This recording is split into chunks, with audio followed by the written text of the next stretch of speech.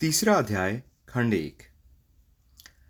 भाइयों, दूसरे अध्याय में हमने सारे जीवन शास्त्र पर निगाह डाली। अब इस तीसरे अध्याय में इसी जीवन शास्त्र का स्पष्टीकरण करना है। पहले हमने तत्वों का विचार किया, अब उनकी तफसील में जाएंगे। पिछले अध्याय में कर्मयोग संबंधी विवेचन किया था। कर्मयोग में महत्व की वस्तु है फल त्याग। कर्मयोग में फल त्याग तो है, परंतु प्रश्न यह उठता है कि फल मिलता भी है या नहीं। अतः तीसरे अध्याय में कहते हैं कि कर्म फलों को छोड़ने से कर्मयोगी उल्टा अनंत गुना फल प्राप्त करता है। यहां मुझे लक्ष्मी की कथा याद आती है। उसका था स्वयंवर। सारे देव दानव बड़ी आशा बांधे आए थे। लक्ष्मी ने अपना प्रण प्रकट नहीं किया था। सभा मंडप में आकर वह बोली, मैं उसी के गले में वरमाला डालूंगी जिसे मेरी चाह न होगी। अब वे तो सब थे लालची। लक्ष्मी ऐसा निष्प्रह वर खोजने लगी। इतने में शेषनाग पर शांत भाव से लेटी हुई भगवान विष्णु की मूर्ति उसे दिखाई दी। उसके गले में वरमाला डालकर वह आज तक उनके पैर दबाती हुई बैठी हैं। जो न चाहे उसकी होती रमादासी, यही तो खूबी है। साधारण मनुष्य अपने फल के आसपास कांटे की बाड़ लगाता है, पर इससे वह अनंत रूप से मिलने वाला फल गंवा बैठता है। संसारिक मनुष्य अपार कर्म करके अल्प फल प्राप्त करता है, पर कर्मयोगी थोड़ा सा करके भी अनंत गुना। ये बहुत अच्छा लगा। संसारिक मनुष्य अपार कर्म करके अल्प फल प्राप्त करता है, पर कर्मयोगी थोड़ा सा करके भी अनंत गुना। यह फर्क सिर्फ एक भावना के कारण होता है। टॉल्स्टॉय ने एक जगह कहा है, लोग ईसा मसीह के बलिदान की बहुत स्तुति करते हैं, परंतु ये संसारी जीव तो रोज न जाने कितना अपना खून सुखाते हैं, दौड़ धूप करते हैं। पूरे 2 गधों का बोझ अपनी पीठ पर लादकर चक्कर काटने वाले ये संसारी जीव, इन्हें ईसा से कितना गुना ज्यादा कष्ट, कितनी ज्यादा इनकी दुर्गति। यदि ये इनसे आधे भी कष्ट भगवान के लिए उठावें तो सचमुच ईसा से भी बढ़ जाएंगे। संसारी मनुष्य की तपस्या सचमुच बड़ी होती है, परंतु वह होती है शुद्र फलों के खातिर। जैसी वासना वैसा ही फल। अपनी चीज की जो कीमत हम आंकते हैं, उससे ज्यादा कीमत संसार में नहीं होती। सुदामा चिवड़ा लेकर भगवान के पास गए। उस मुट्ठी भर चिवड़े की कीमत 1 धेला भी शायद ना हो, परंतु सुदामा को वे अमोल मालूम होते थे। क्योंकि उनमें भक्ति भाव था, वे अभिमंत्रित थे। उनके एक एक कण में भावना थी। चीज भले ही शुद्र क्यों न हो, मंत्र से उसका मोल, उसका सामर्थ्य बढ़ जाता है।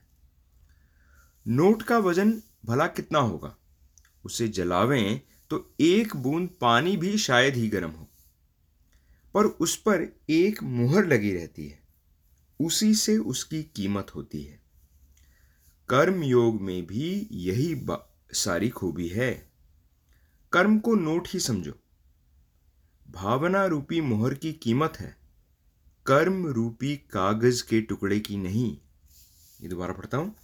भावना रूपी मुहर की कीमत है, कर्म रूपी कागज के टुकड़े की नहीं।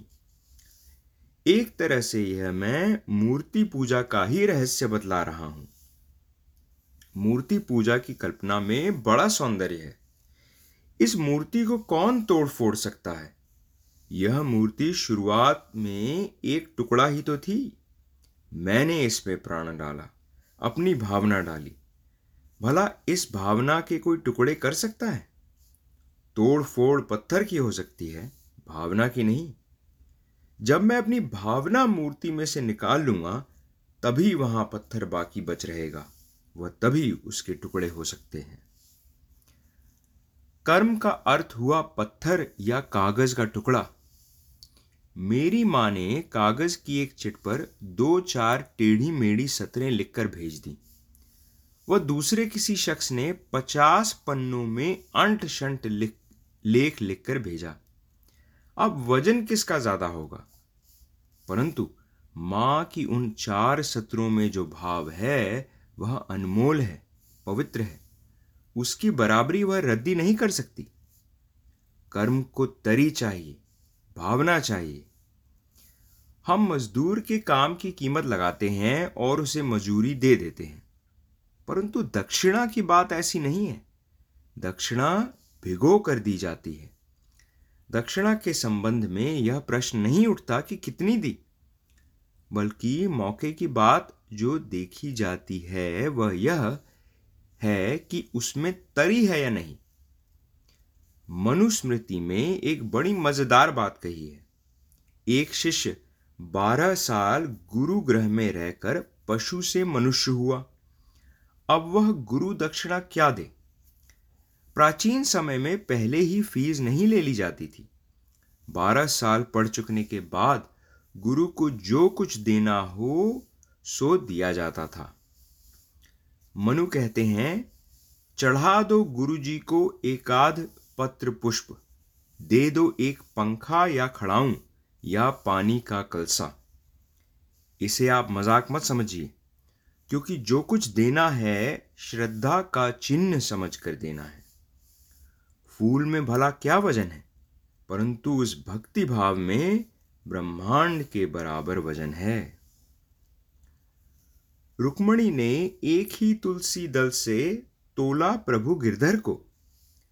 सत्यभामा के मन भर गहनों से काम नहीं चला, परंतु भाव भक्ति से पूर्ण एक तुलसी पत्र जब रुक्मणी माता ने पलड़े में डाल दिया तो सारा काम बन गया।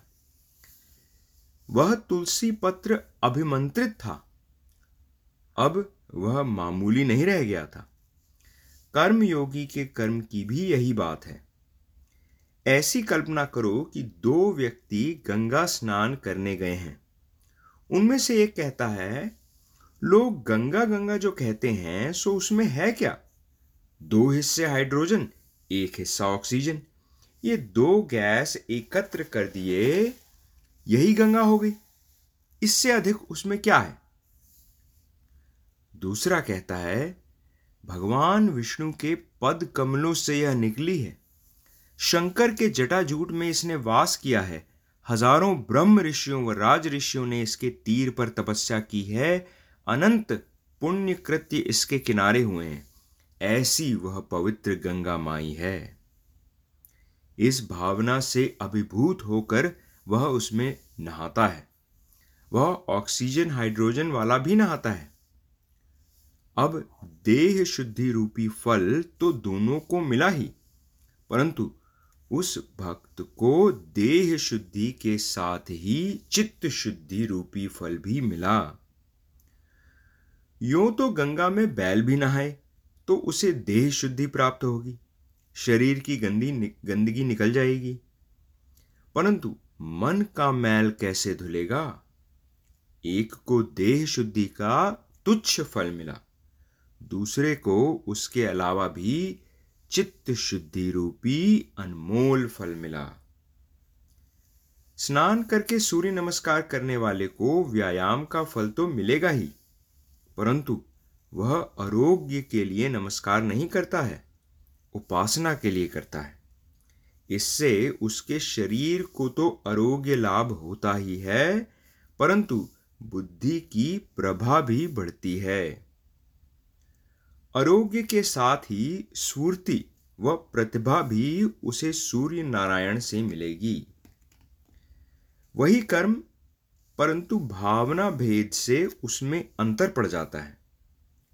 परमार्थी मनुष्य का कर्म आत्मविकासक होता है।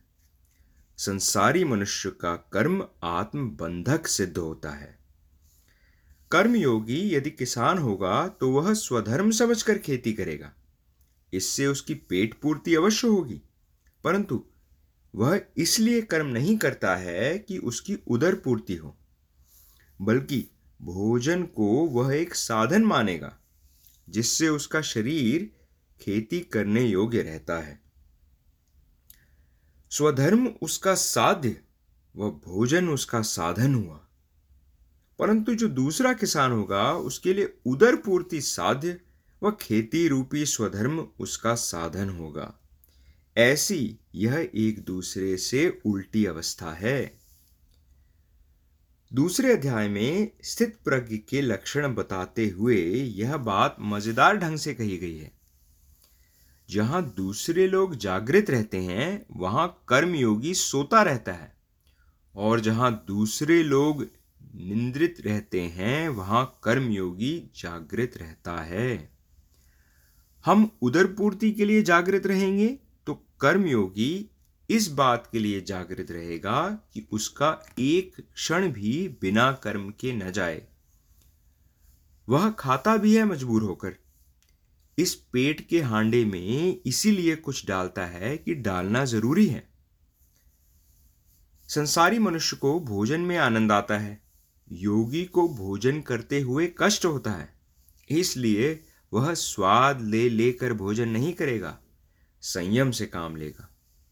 एक की जो रात वही दूसरे का दिन, और एक का जो दिन वही दूसरे की रात। अर्थात जो एक का आनंद वही दूसरे का सुख, व जो एक का दुख वही दूसरे का आनंद हो जाता है। संसारी व कर्मयोगी दोनों के कर्म तो एक से ही हैं, परंतु कर्मयोगी की विशेषता यह है कि वह फलासक्ति छोड़कर कर्म में ही रमता है। संसारी की तरह योगी खाएगा, पिएगा, सोएगा, परंतु तत्संबंधी उसकी भावना भिन्न होगी। इसलिए तो आरंभ में ही स्थित प्रज्ञ की संयम मूर्ति खड़ी कर दी गई है, जबकि गीता के अभी 16 अध्याय बाकी हैं। संसारी पुरुष व कर्मयोगी दोनों के कर्मों का साम्य व वैषम्य तत्काल दिखाई दे जाता है। फर्ज कीजिए कि कर्मयोगी गो रक्षा का काम कर रहा है, तो वह किस दृष्टि से करेगा? उसकी यह भावना रहेगी कि गो सेवा करने से समाज को भरपूर दूध मिलेगा। गाय के बहाने मनुष्य से निचली पशु सृष्टि से प्रेम संबंध जुड़ेगा। यह नहीं कि मुझे वेतन मिलेगा। वेतन तो कहीं गया नहीं है, परंतु असली आनंद, सच्चा सुख इस दिव्य भावना में है।